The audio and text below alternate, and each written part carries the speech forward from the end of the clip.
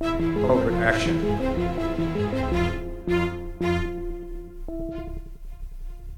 Welcome to Covert Action Bulletin, the official radio program and podcast of Covert Action magazine, where we've been exposing the covert action of the U.S. government and plutocrats worldwide since 1978. I'm Chris Garaffa. And I'm Rachel Hu. We're very happy to be here with you on Covert Action Bulletin. In Argentina, last week, the far right-wing libertarian candidate Javier Milei of the Liberty Advances Party won 30% of the country's presidential primary, calling for an end to Kirchnerism, which is really a call to end the social programs fought for and won by the Argentinian people. We're going to dive deeper into the analysis of how we got here and what this surge in popularity of libertarianism in Argentina really means, and perhaps what it means for people in the U.S. We're joined today by Zoe Pepper Cunningham, co-editor of People's Dispatch, to get a deeper understanding of what these results mean for their respective countries and for Latin America and more. Welcome to the show, Zoe. Hey, thanks so much for having me. So happy to have you on. So I want to get into it. I mean, Javier Milei, I've been reading the New York Times article on this, and it's kind of interesting. People are calling him the Donald Trump of Argentina because he's a television personality and he has these far-right politics. I think for a U.S. audience, I'd love for you to kind of lay the foundation a bit here of how we got here and exactly what this means when we're looking at an overall analysis of this election, what this means for Argentina and how it reflects popular sentiments or doesn't reflect popular sentiments. Definitely. Well, I'll just first start by saying that he essentially performed very well in what would be, analogous to the primary election. So it's the primary, open, simultaneous, and obligatory elections. These are called PASO in Argentina, and it's essentially an instance where electoral coalitions often put their slate, if there are, multiple people running within their coalition and they need to figure out who's going to be the candidate. This is how they decide in the PASO.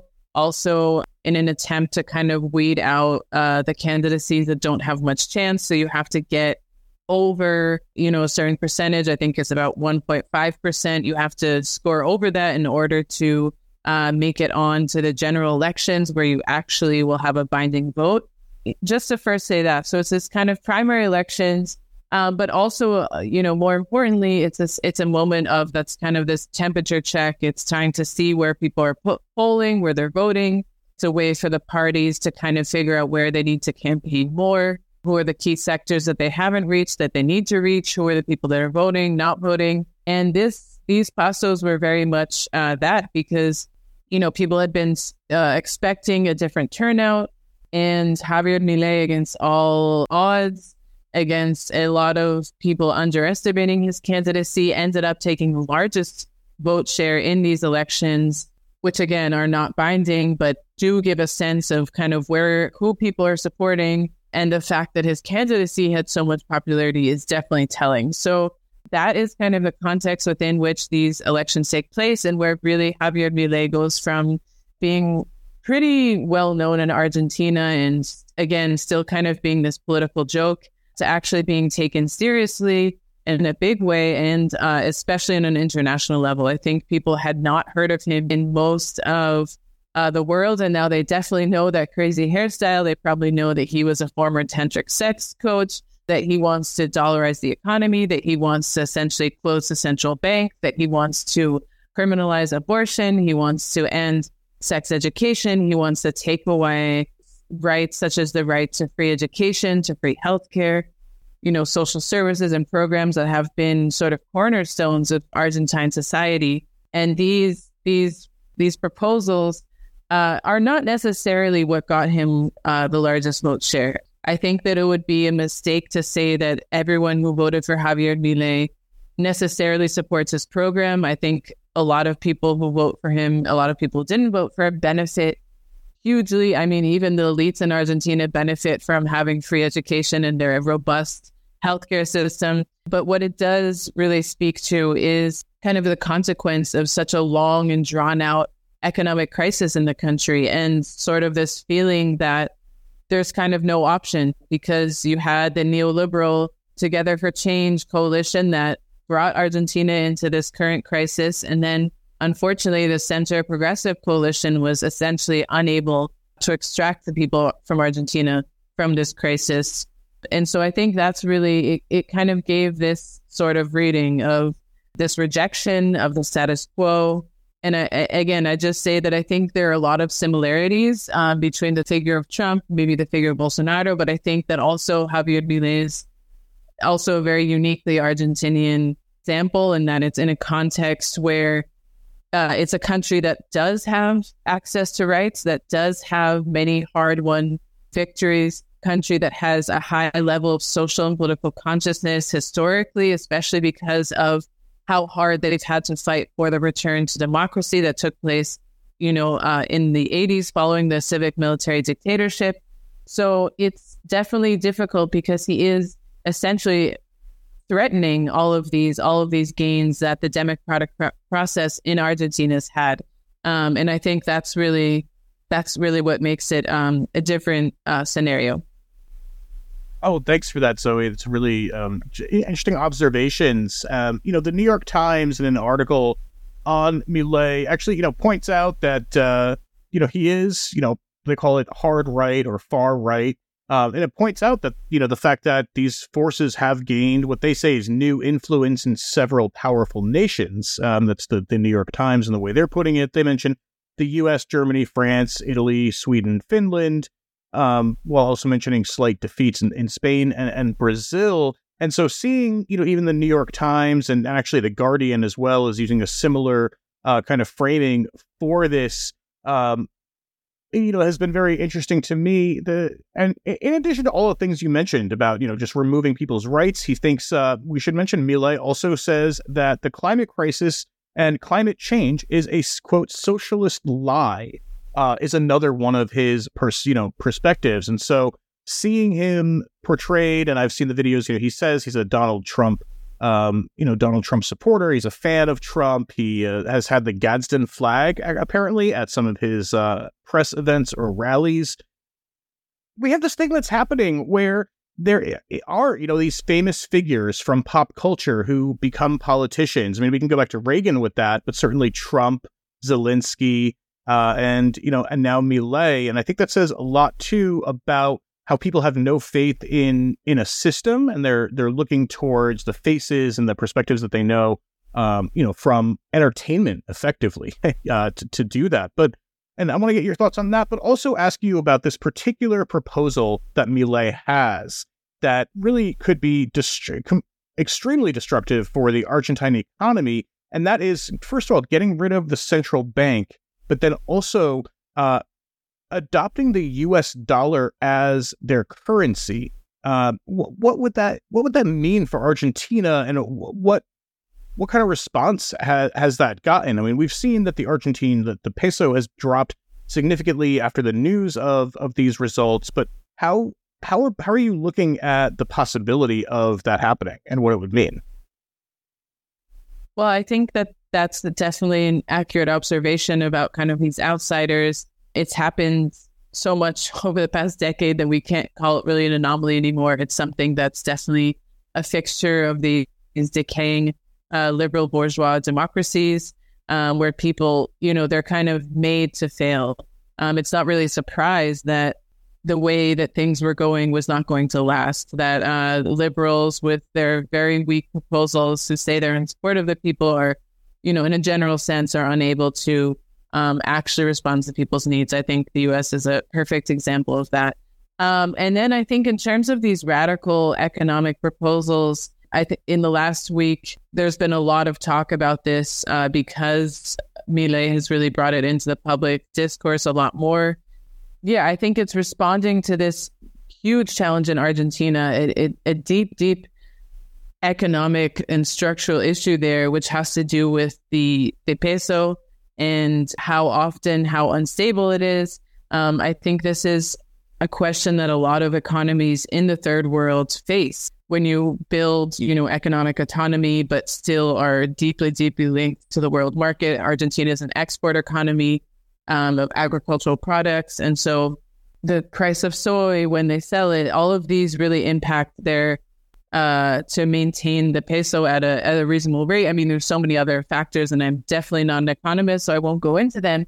But essentially what has happened in Argentina is over the last several decades, they have seen their money go from worthless to actually worth something, to worthless again, to one day your salary can buy you, your basic daily needs, to the next day it not being able to do that at all. And so the idea of dollarization kind of enters into people's minds because, of course, in the imperial core, you have one of the benefits of imperialism is that you have dollar stability.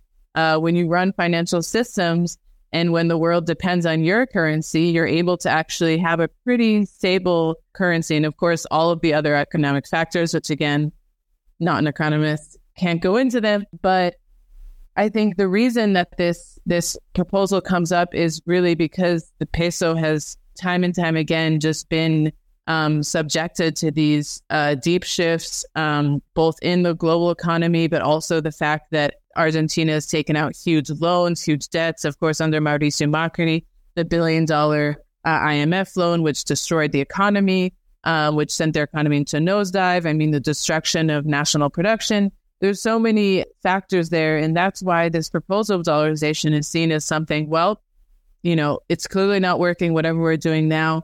People are unable to, maintain their daily lifestyle, their daily needs. A lot of the economy is already in dollars. For example, a large part of the agricultural exporting economy is done in dollars. The housing market is in dollars. So people are earning in pesos and unable, if you're a working class person and you want to buy a house, well, good luck, because all of that is actually in dollar value and it's not, super cheap, but it's still quite expensive, even given that it's in dollars.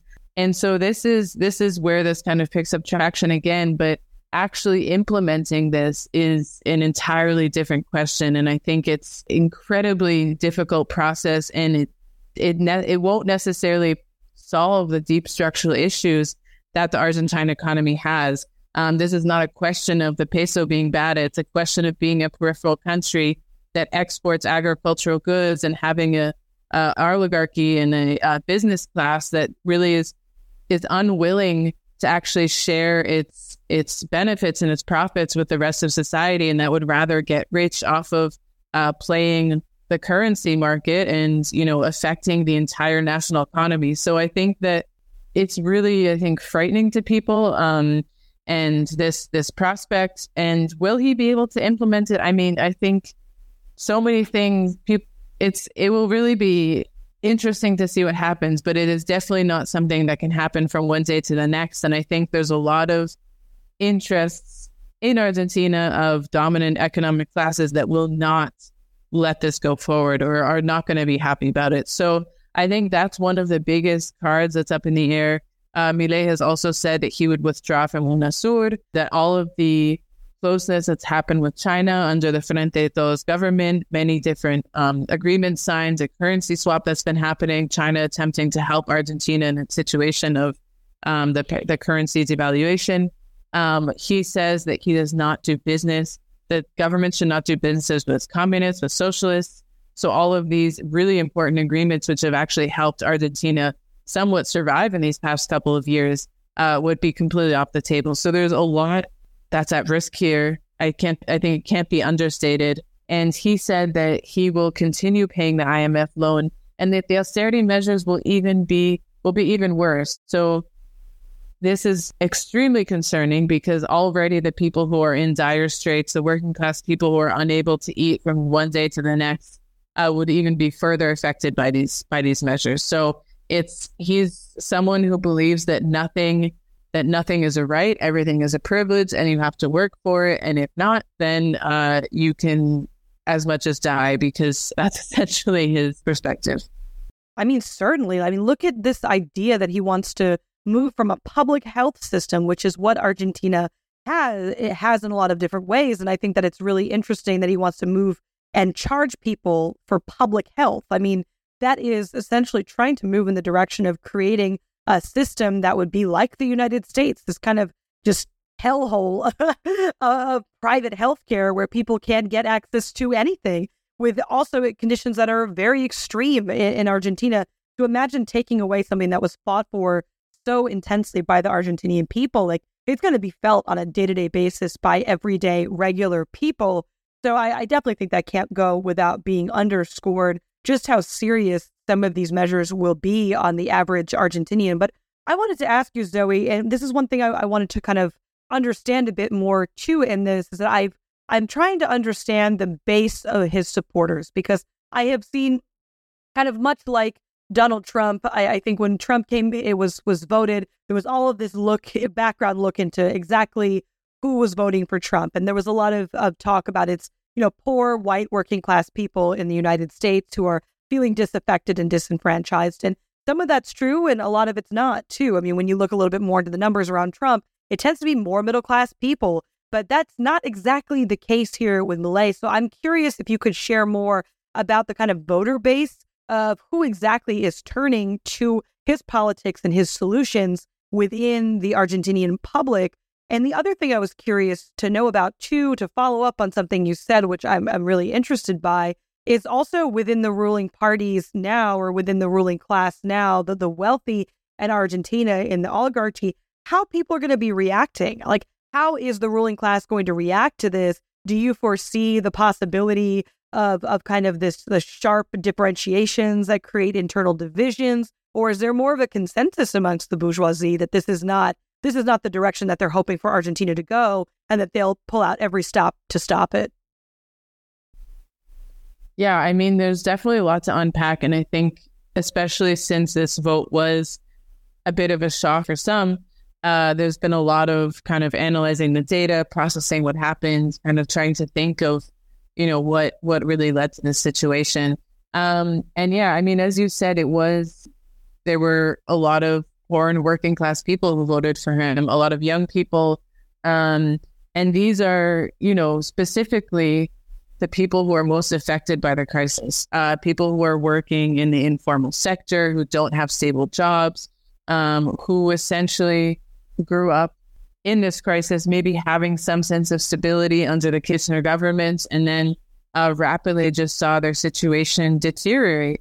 And this is what's called kind of the protest vote in a lot of places. But also important to point out is that these PASO elections registered a historic level of abstention as well. And that also has to be underscored, because between abstention, those who cast a blank ballot, and those who voted for Milei, it's a huge portion of the population. And while, of course, it has to be, thought of, considered that people also voted for Milei, I think this really speaks to the fact that there's just a complete disenchantment with the political system. There's a sense of disconnect, a sense that people don't feel like politicians are there to actually serve them.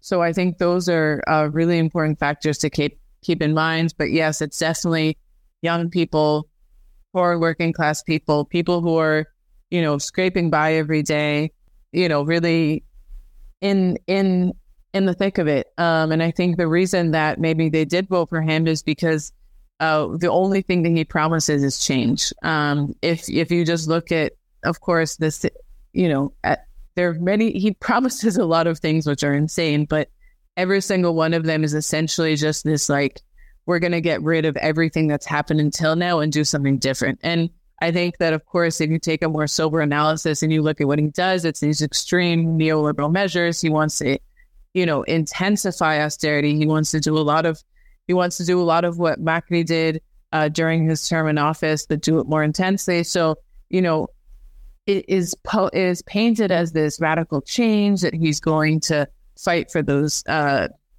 people who were working hard. And I think if you're in such a difficult condition and you see that you work, you try, there's no good jobs, there's no nothing, that there has to be another way. And so I think he really speaks to that.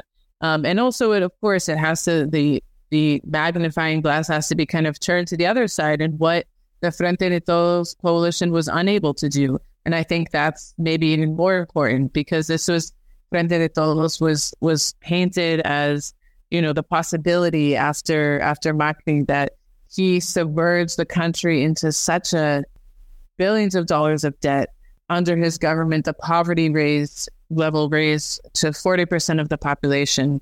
Homelessness increased, unemployment increased, the currency devalued hundreds of percent. And they said, we're coming back. We know that the Kirchnerista policies worked. We're going to confront everything that's been happening. We're going to make things better. But then there were key things that this center-left coalition was really unable to actually follow through on. And one of the big ones was the negotiation of the debt with the IMF. A lot of people felt this was a betrayal, that this was negotiated, that now the Argentinian economy is, suffering because it is paying back this debt. It was unable to, for example, take more radical measures like appropriating companies. There was a big dispute early on in the government, the Peronista government, of maybe expropriating an agricultural export company which had gone bankrupt. And the oligarchy threw a fit and waged this, crazy media campaign. And instead of weathering the storm, the government said, no, you know what, we fold. And little by little distanced itself from these radical proposals that it had run on. And so I think once people see that, they say, well, why would I go for that again if we've already tried that and they've already showed that they can't? So I think that definitely has to be taken into account, that this protest vote is really against both sides. Yeah, that's great. I want to go deeper into what Kirchnerism is, as he refers to it, because he did say, as we said in the introduction, he said we're going to end Kirchnerism, and of course referring to the former president, Nestor Kirchner, as well as the current vice president, his wife, Cristina Fernandez de Kirchner. But when we talk about the rights that, the economic and social rights that he would do away with, and that he, is calling for an end to, we have to also look at the impact that the depression of 1998 to 2002 had, really, because it was resistance to that fought the, paying even the idea of paying those IMF loans, because they were just unaffordable to the country. And there was, mass resistance on the left to that. So I guess what I'm asking is, when he says Kirchnerism, is that reference understood in Argentina to stand for all, any kind of progressive policies and rights that people have? Is that what he's saying, or is it a more specific and targeted reference that he's making? Argentinian politics are extremely difficult to understand. I lived there for a while, and I constantly was like, wow, this is another factor it's just so many things. But Kirchnerismo and Peronismo are some of the two most complex kind of words or definitions or categories, but let's try to get in there. So when he says Kirchnerismo, I think he's of course referring to this period where Nestor Kirchner was president, when Cristina Fernandez de Kirchner was president. Ahead of these elections, there was a very, very, very intense situation, because Cristina had announced that she would be candidate again. And it was sort of, Cristina, it's hard to kind of understand the mythical power that she kind of has in society. She's extremely beloved. She was responsible for pulling so many people out of poverty, for really empowering people in the country. And so, for many years, there were rumors, okay, Cristina's coming back. That's kind of the slogan you would hear everywhere. But then when it came time for this last year, ahead of the elections, and she had been vice president, of course, with Alberto Fernandez, which for many people, they believe this was, really the reason that he got elected president is because she's such a popular figure and so beloved, kind of akin to the appreciation and love for Evita Perón that exists in Argentina. And so there were rumors that she was going to run, but she, like many other Latin American leaders of the first progressive wave, faced a very, very intense campaign of lawfare. And so there were a lot of different corruption cases against her. And in the past year, one just kind of uncharacteristically accelerated, or maybe characteristically for the way that lawfare cases work, because they kind of, when the justice system doesn't work for somehow, they only work for lawfare cases. And so There was a pretty harsh ruling against her in a trial that was full of irregularities, the judges conniving with the prosecutors, who were also friends with former President Mauricio Macri. I mean, so many red flags, to say it that way, in terms of how this verdict got passed. And many people saw it as just a desperate attempt of the elites in the country to make sure that Cristina did not come back to power. Because if Cristina is back in power, she's someone who has a very, very deep connection with the masses, whereas Alberto Fernandez is from the more centrist, conservative wing of Peronismo. She represents a perspective that's much more in touch with the bases. She has a deep connection with movements, a deep connection with the people, and that's something they definitely don't want. When this lawfare case was intensifying, she was still announcing, I'm planning to run. There was a ruling that she was barred from even participating in politics, and there was an assassination attempt against her. And so this combination of things made her essentially withdraw from running, and it was seen as a serious setback for progressives in the country. She's sort of this historic moral leader, like many would say about Lula, for example, one who brings together many, many sectors, who is able to really channel the desires and the aspirations of the people. However, because there was a very, very intense lawfare campaign against her, while she does have this sort of appeal to many sectors of the masses, to many sectors of society, there's also kind of this impact, like similar to in Brazil, where she's associated with criminality, with corruption, with dirty politics, dirty money, and this whole sort of rejection that, as we saw in Brazil, is able to really captivate the hearts and minds of a lot of people, and really turn them against these figures, not because of their policies, but because of these ridiculous media campaigns. So when he's saying, end with Kirchnerism, he and the elites are saying, yeah, we don't want any more of those social policies. But when he's saying it to the people, he's saying they're corrupt. We don't want any more of that. They're dirty. They're involved with these illicit and criminal things. And it's funny because obviously these are the people who are deeply, deeply linked with massive crimes. Mauricio Macri, of course, is responsible for this illegal debt that Argentina still has till today. We'll never see prosecution for it. And in terms of how the ruling class is viewing Milei, I think it's really divided. The preferred candidate of kind of the conservative Argentina would be Patricia Bullrich, who herself is also quite conservative and quite on the right. She was the Minister of Security under Mauricio Macri, and she has a sort of tough on crime. But, it's a right wing that people know. It's not this sort of erratic guy like Milei, this wild card factor that we see in Trump and Bolsonaro, these people who are just completely throughout the rule book and do whatever they want, it seems.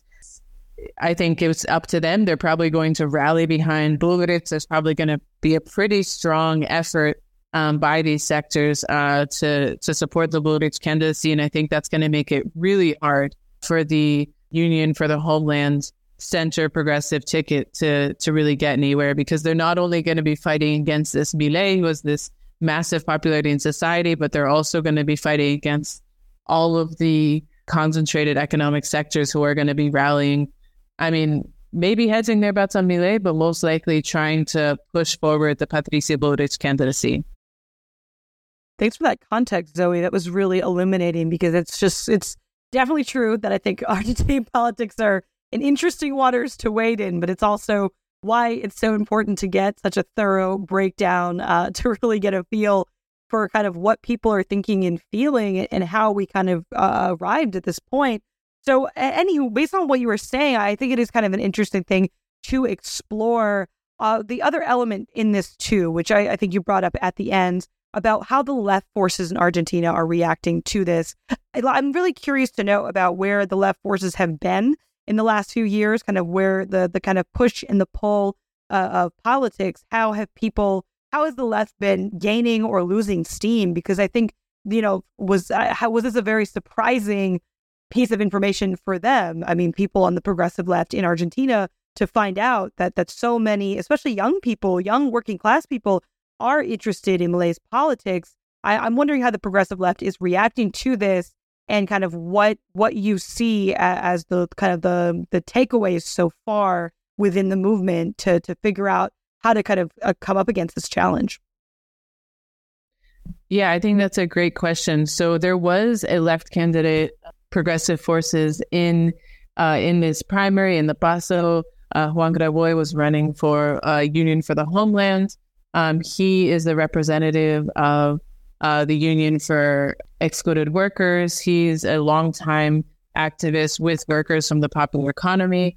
And his candidacy was in an attempt to kind of channelize this disaffected youth vote, because it is the work of organizations like the Movement of Excluded Workers, of the workers of the popular economy, who really are directly in dialogue with a lot of these people that maybe would have, or maybe their communities, or maybe their neighborhoods, who maybe would have voted for Milei, because it's these people who are, again, not seeing a significant enough advance or bettering of their current situation, who are, again, in the popular economy, have to fight every single day for survival. And there's been a deep insistence from these sectors, from, the organizations that rallied around the Juan Graboy candidacy, to say that now is not the time to move closer to the center. Now is the time to radicalize our proposals. Now is the time to speak directly to the people and not try to appeal to these centrist sectors who are, clearly not interested in bettering the people's situation, and really are the reason why, the left and progressive sectors are in this situation in the first place. And so there's been a strong push for Sergio Massa, who is going to be the candidate for Union for the Homeland, for him to adopt a lot of these more progressive proposals, committing to guarantee land, home, and work for people. These are the 3 T's. This was a big slogan of the Movement of Excluded Workers, Tierra, Techo, Trabajo. That's a major push, along with other really important social policies. There's a proposal for them to adopt universal basic income. And so I think what the left is trying to do now is, they have to put significant pressure on this center-left ticket to not fall into this trap of just trying to appeal to the middle class, to sectors of the bourgeoisie who are afraid of Milei. Now is really the time to go back to the people. I think that's exactly what they're going to be doing from now until October, and really trying to build these more people-centered proposals for this ticket, because that's really the terrain they have to fight on. No. Yes, certainly. I definitely agree, Zoe.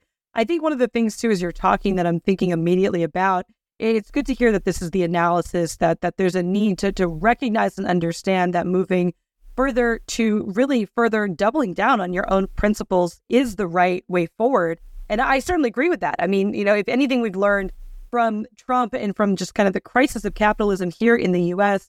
and around the world as well, is that the center just doesn't work. It doesn't win anybody. I mean, if anything we've learned from Joe Biden's presidency, which is historically one of the most unpopular presidencies in U.S. history, it's that playing into the center quite literally doesn't work. It creates deeper and more profound senses of disaffection. But of course, in the elite parties, in the ruling class parties, they're less interested in kind of reacting to what's actually happening on the ground. And frankly, for the Democrats, less interested in actually winning. So I hope to see perhaps that the elite parties, at least in Argentina, react in a meaningful way, in a real way that recognizes the severity of this threat and what this actually could mean for the country as a whole. There really is so much in there, but that was kind of my immediate thoughts upon hearing this, about how much centrism just fails in the face of the crisis of capitalism, because that's how we end up at this kind of situation. This is the natural reality. Either countries go left or they go right when it comes to the absolute failure of the current status quo, of the current class society that continues to make sure that poor people stay poor and rich people stay rich and extract profit relentlessly off of the backs of workers. I mean, this is the inevitable outcome of such a situation being allowed to continue to fester, that we're moving to the left or to the right. And just Argentina being able to be up in the air right now, where it could move significantly to the right. Hopefully that's not the case. There is still some time to see, but either way, it's certainly a scary prospect, but one that we have to pay close attention to understand how these politics are playing out. But Chris, I know you want to get in here. Yeah, I did want to start zooming out a little bit in our discussion because, with the BRICS summit happening August 22nd through 24th in South Africa, we know, for example, that, Argentina has already applied and then the process has kind of been started in terms of joining BRICS and getting involved, with BRICS, which could be, a huge opportunity for the country and for the economy. But then at the same time, Milei has said, that's not an option. Patricia Bullrich said, quote, "We're not going to BRICS." And of course, she was the runner-up. She got 28% in the polling. And so, it seems at this point now, Zoe, that, basically the application is going to have to be on hold until October when the elections happen, and possibly through December when it seems like, and correct me if I'm wrong here, but the inauguration, the swearing in would be traditionally December 10th. But this uncertainty and the delay in the possibility of Argentina joining BRICS and being able to tap into the strength of this partnership of the BRICS group, would be a huge, or could be a huge benefit for the country. And this delay I can only see it as damaging, right? Yeah, I mean, at the end of the day, if a Patricia Bullrich or if Javier Milei wins the presidency, I think there is a definite risk of the partnerships and agreements that Argentina has made with China to definitely be at risk. And many of the forward progress that they've made in terms of regional integration. As I said, Javier Milei said they would leave UNASUR.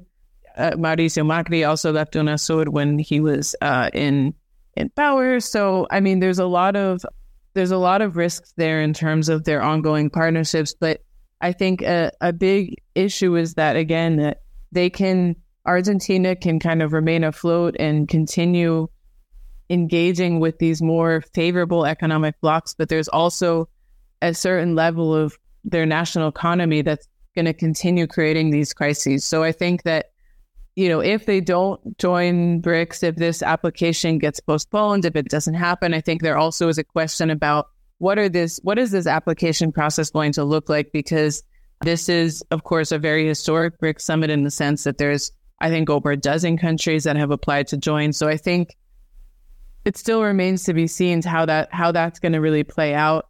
What does it look like to have an expanded BRICS?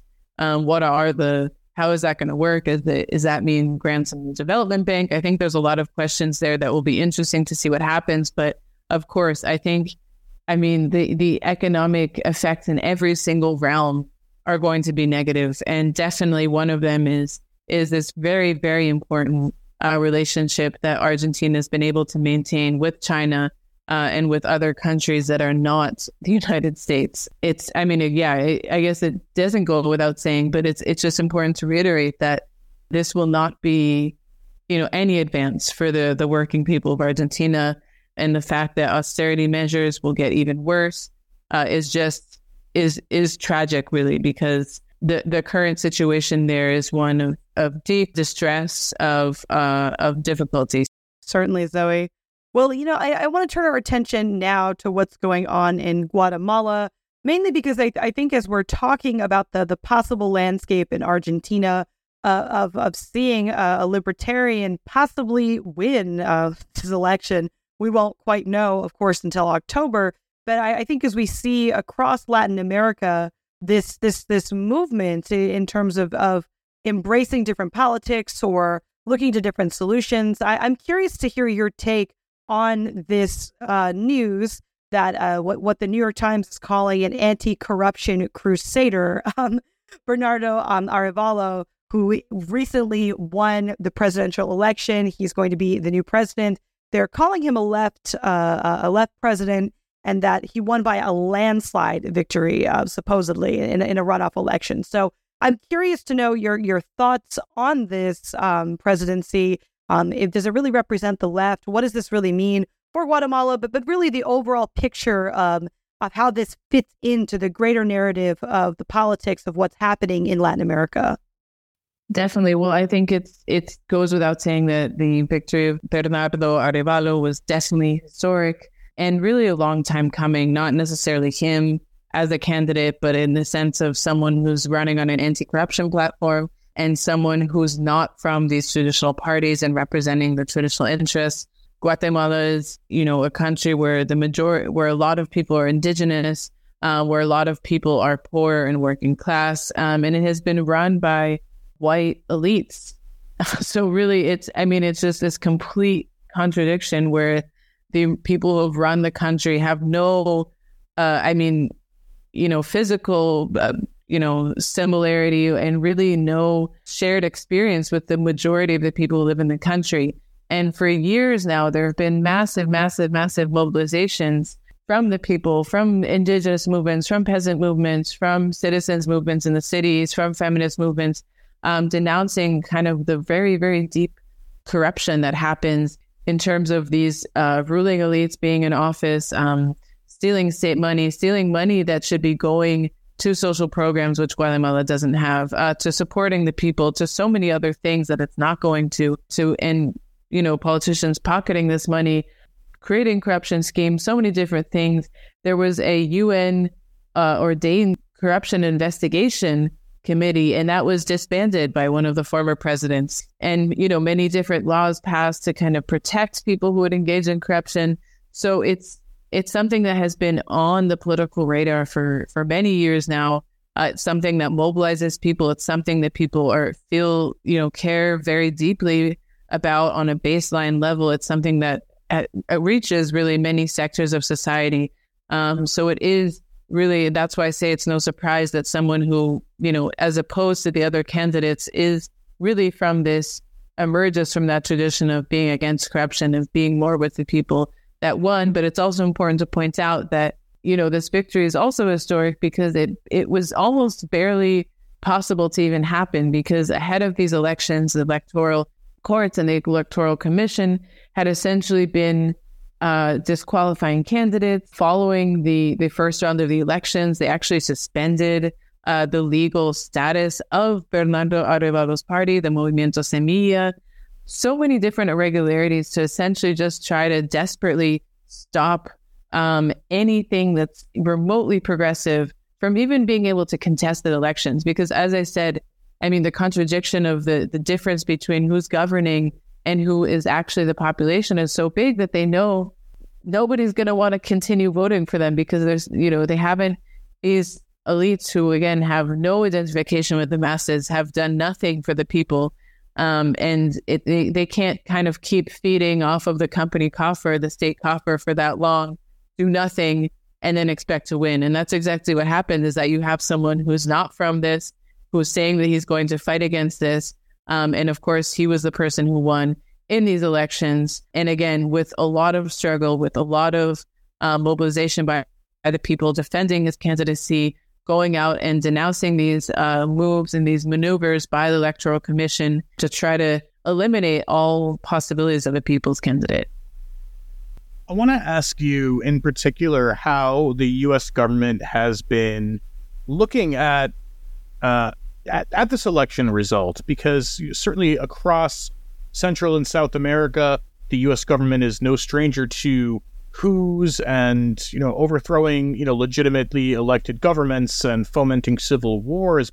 Of course, Guatemala is well aware of that history. PB Success was the code name of the covert operation that the CIA ran that overthrew the president in 1954 and really, ended the Guatemalan Revolution and, installed a military-backed dictatorship that the U.S. fully supported on behalf, effectively, of United Fruit Company, but also as part of the struggle, against communism that the U.S. was waging. And Dwight Eisenhower was, at the forefront of it at that time. So how is the U.S. looking at, at this election and at the general movement in Guatemala? I think this is a question that has come up in the past several years, especially with this wave of kind of progressive center-left victories. And I think the U.S. is, of course, having to reorient their strategy because, for example, with the case of Guatemala, because the economic crisis and the amount of corruption that was happening there was so dire, Guatemalans are one of the largest populations of people who migrate.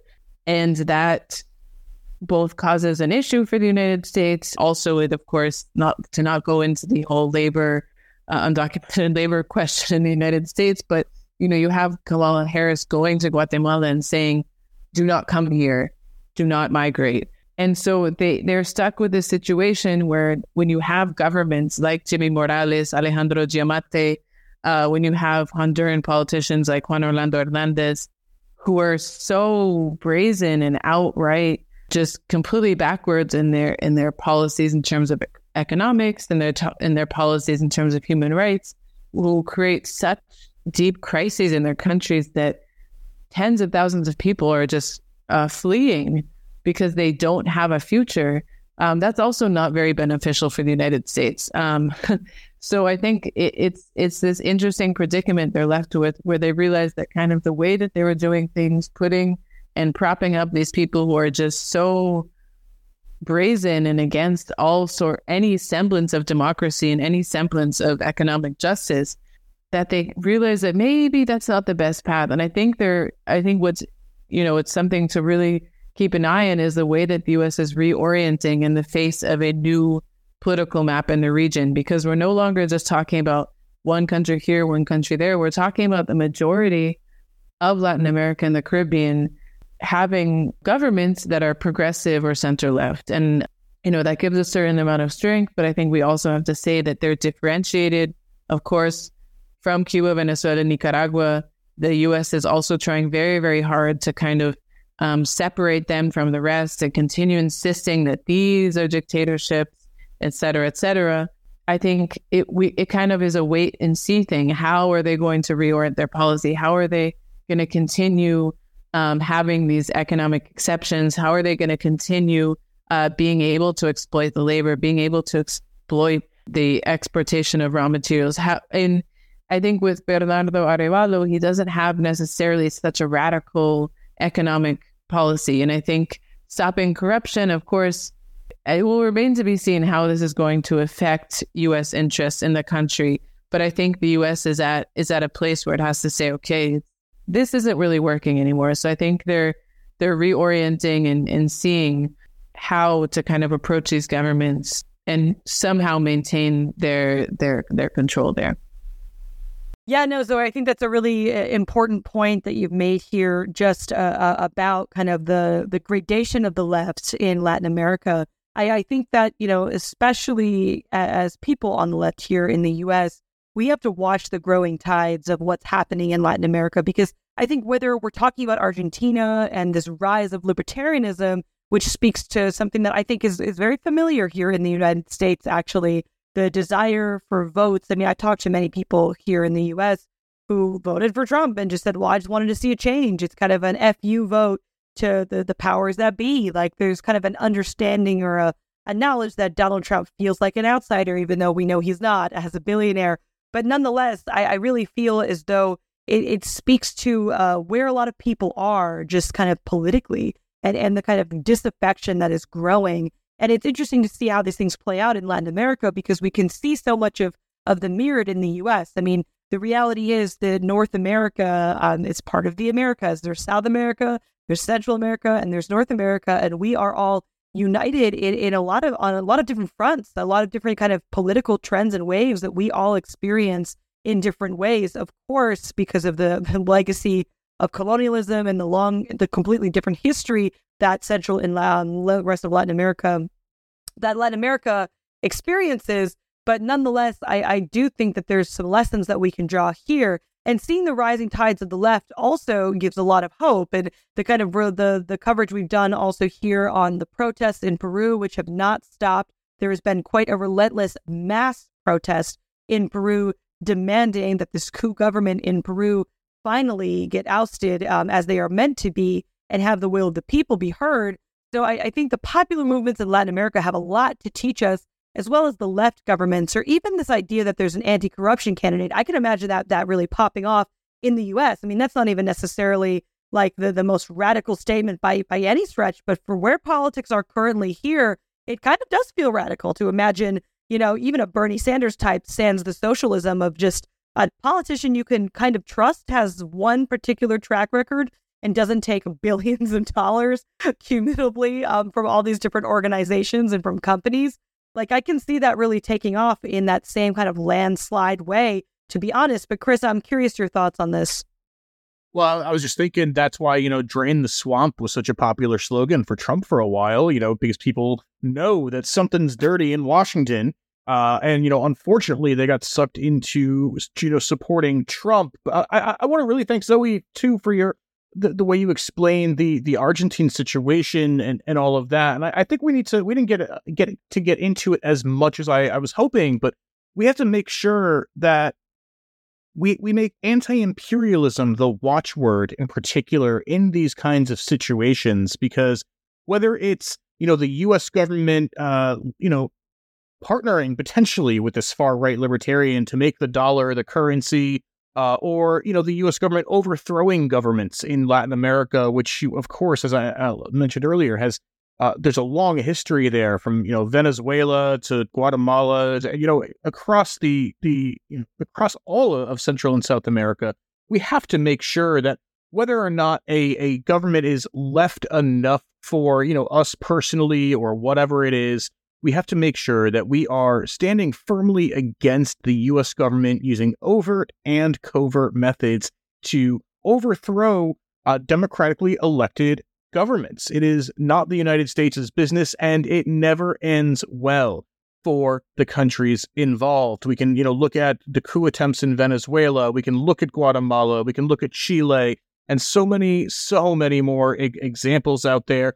But we are going to have to leave it right there. We have been joined by Zoe Pepper Cunningham, co-editor of People's Dispatch. Thank you so much. Thanks so much for having me. Always a pleasure. If you like what you heard today and you want to support independent journalism, go to patreon.com/Covert Action Magazine and become a patron. We can only do this show with the support of our listeners, so if you do want to hear more, be sure to go to the Patreon to support.